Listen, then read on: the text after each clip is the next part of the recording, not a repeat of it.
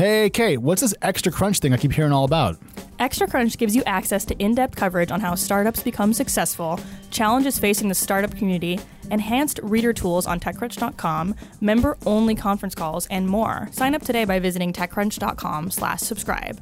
But honestly, guys, you should definitely be signing up for Extra Crunch. There's tons of amazing content on the site. I, for example, wrote a deep dive on the fertility industry and the VCs and founders that are leading that new sector. If you haven't signed up for Extra Crunch yet, all new members receive a free trial. And even better, if you're an annual member, you receive discounts to TechCrunch events like TechCrunch Disrupt. Enter the promo code EQUITY to save 20% on an annual membership plan. Again, that's TechCrunch.com/subscribe. Select the annual plan and enter the promo code EQUITY.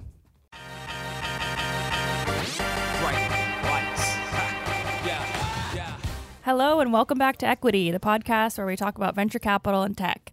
I'm here again with Alex Wilhelm of Crunchbase News, and we're ready to tell you all about Uber's first day on the markets. I want to just point out, though, that in the script, there's a lot more exclamation points than I just got from you there, because I'm hyped. This is the day we've been waiting for. I think I sounded hyped. Okay, well, you know what? It is a Friday afternoon, and we are hyped. Uber, not so much. Kind of a rougher day overall than we thought it was going to be. I'm surprised, is my first reaction. Yeah, I was definitely surprised, and I want to talk about all the details of Uber's first day on the New York Stock Exchange. But first, let's take a step back and talk about the lead up to Uber's IPO. Yeah, so if you go back to December, which I know feels like 3 years ago, but was just about a half a year ago now, both companies filed private S1s, I believe within like about a day of each other. Lyft went first and Uber dropped its. Mm-hmm. And so we kind of knew that these two IPOs were going to be coming, if not in Q1, in Q2 of this year, and probably in kind of a competitive landscape. And there was discussion back then about who would go first and if that would confer an advantage or a disadvantage on that player. And then it wound up that Lyft did go first. And there were some notes about the pricing situation there, Kate, because if I recall, Lyft raised its range once and then priced up at the top. So the numbers were an initial IPO target range of 62 to 68. They raised that to 70 to 72 and then priced at 72 a share. Mm-hmm. So my read was that was a pretty positive run and showed a lot of strong market demand. Yeah, it was. And you know, as usual, we saw a really nice IPO pop with Lyft. The first day trading, they went up to $87 a share. You know, everybody was debating whether that was good price, given that they did pop so much.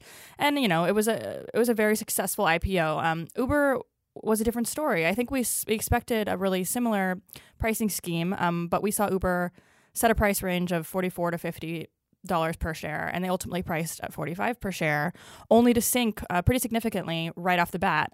They began trading this morning at $42 a share, and now Shocking. they're floating around 41. So they're dropping, and I think everybody is a little bit surprised by that. Yeah, so the reason why we thought they were going to raise their range is because it felt a bit conservative. The $44 to $50 per share IPO target range for Uber felt like almost a mulligan. Like, we'll put it out there, we'll get 3x demand at the top end, we'll raise the range $4 or $5 a share, price towards the top end of that, get the valuation where we want it. And so to see them price at 45 is shocking. And if you track the news very carefully, every time a company is getting close to pricing, there's a news story on like CNBC that says, you know, it's 3x oversubscribed or 20x oversubscribed. Uber had far less of that sort of coverage than Lyft did. And I think it goes to show that demand must have been quite a lot softer, especially at the upper end of that first range.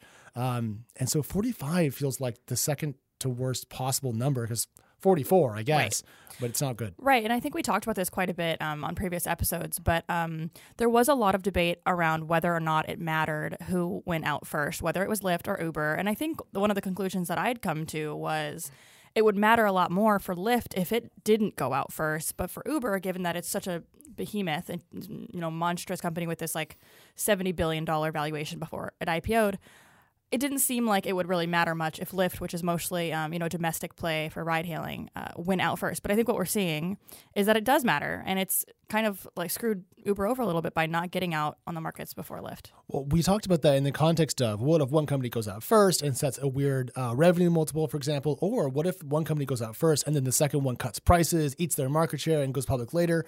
What happened instead was Lyft reported earnings earlier this week, if you can still believe that was this week. And they lost, 10, 11% the next day. And then Uber had to price. So it was the worst possible squeeze on Uber trying to get out in the public markets. Right. This is a weird comment, but I felt bad for them. Like, that's really? Yeah. Who did you feel bad for? Just the Uber employees.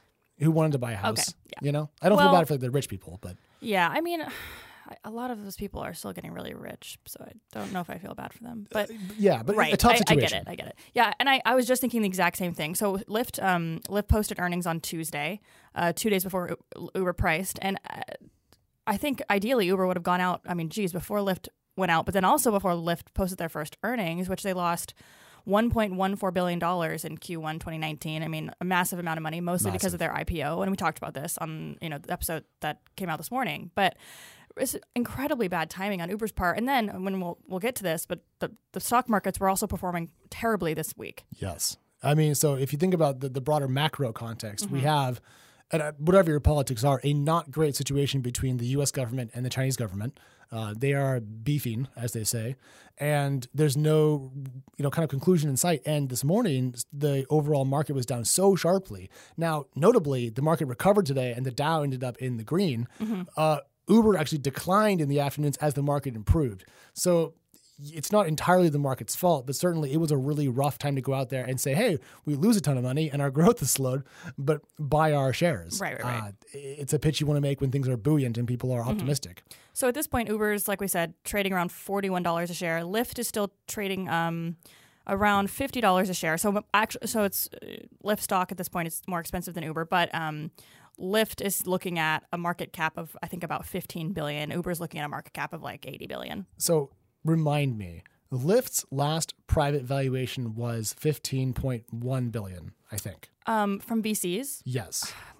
I'm going to look that up while we keep talking because I think that's about right. But it's exactly what it is. According to Google Finance, and caveat, $14.6 billion is their current public value, which means that they've actually grown substantially and they've shrunk in value. And this is not a great corollary, but Dropbox, which went public earlier, is now worth just a little bit less than its last private valuation. So we're kind of seeing, again, a very valuable company get out, in Lyft's case, but at a slight discount to its last private valuation, which is a repricing by the public markets.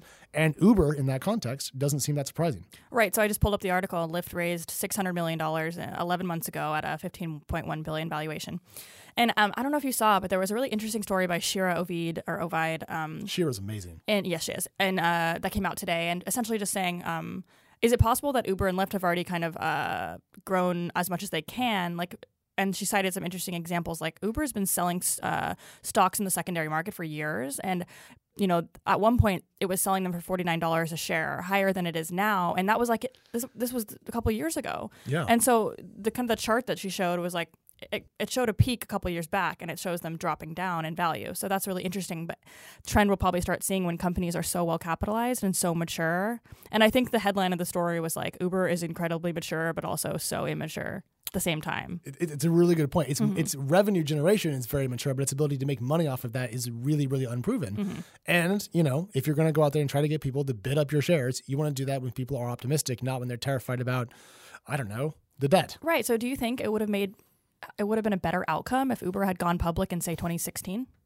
When it was maybe 7 years old or 6 years old? 2016, we could go, I wish I'd pulled up its revenue beforehand, but no, I don't think so. You don't think they waited too long? That's more what I'm asking, not 2016.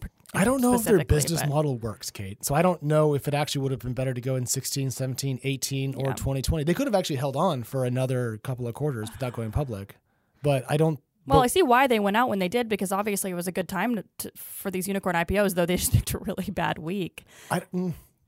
I think their growth was slower than expected. Their losses were higher than expected. And those two things, I think they almost brought it upon themselves. I mean, I don't want to be unkind again because I'm trying to be a nicer person, #. But I that's my core thought here. The numbers are tough. I mean, Lyft was like 95% last year. Uber grew like 30% last year. Lyft had much better sequential quarterly revenue growth. And it had, I think, a clear path to profitability in the short term. And Uber wanted to have a revenue multiple premium, if I recall the calculations correctly. That's really hard.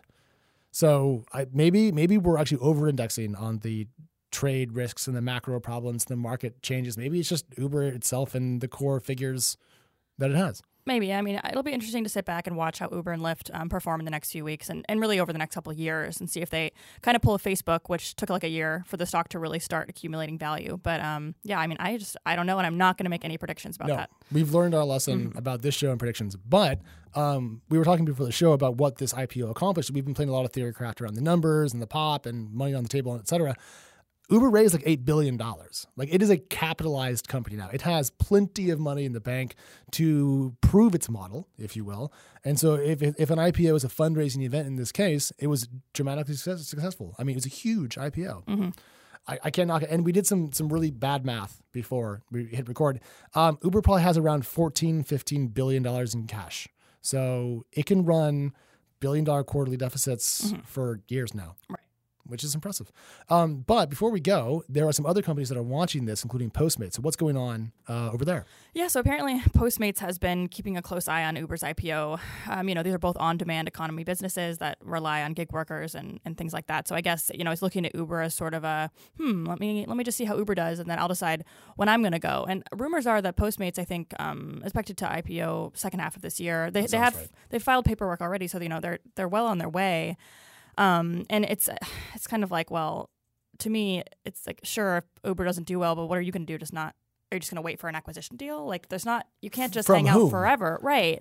And I don't know what Postmates' last valuation was off the top of my head. I'll look it up. Obviously, it's not something comparable to Uber or Lyft, but it's still a billion-dollar business that needs to eventually provide liquidity to its stockholders. So I guess waiting and watching how Uber does will be interesting, and they'll certainly learn a lot from it, but regardless, they're going to have to exit at some point. After its Series F, which was landed in January 10th of this year, they were worth $1.9 billion post-money, $1.8 billion pre. Okay, yeah, so that's an IPO of a much different scale, though I assume they still will go public later this year. I'm curious. I would love to sit down with the Postmates executive team and hear what they got out of waiting and watching Uber and what lessons learned. But I think there are a lot of lessons, but there's also more companies in this space. I mean, DoorDash has raised an epic pile of money from a number of investors. Right, and it has a much larger valuation.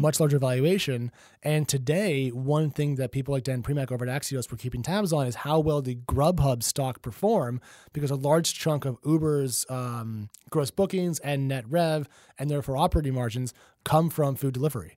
And so these other companies that specialize in that sort of thing are definitely comps to some degree. And so they can't be stoked. I mean, if Uber had gone up 10% today, they would be, I presume, a lot happier. So it's not a great moment for unicorns. But man, if I'm Postmates, I'm looking at Uber, I'm looking at like Blue Apron, which is like a, subscription meal delivery, company. Yeah. That's just not really motivating me to IPO. Okay. But then theorycraft one more time. Then what? What will these companies do if they don't go public? Who wants to buy them? I mean, exactly. They don't have a choice, so it'll happen. Yeah. Well, we will have more on the Uber IPO as it kind of continues along. But in the meantime, happy Uber IPO day, everyone. And we can finally drop this topic and talk about something else. Yes. Uber's been the biggest topic on the show since its very first episode. It's still going to be a big topic. Less, though. It's public now. Yeah, but... You're right. Well, it's gonna be weird. Okay, it's like a weird friend moving out of town. But we will be back next week. Kate, lovely to see you. You too. All right, everybody. Thank you for listening, and a big thank you to our producer Christopher Gates, our executive producer Henry Pickavet, and we will see you all right here next week.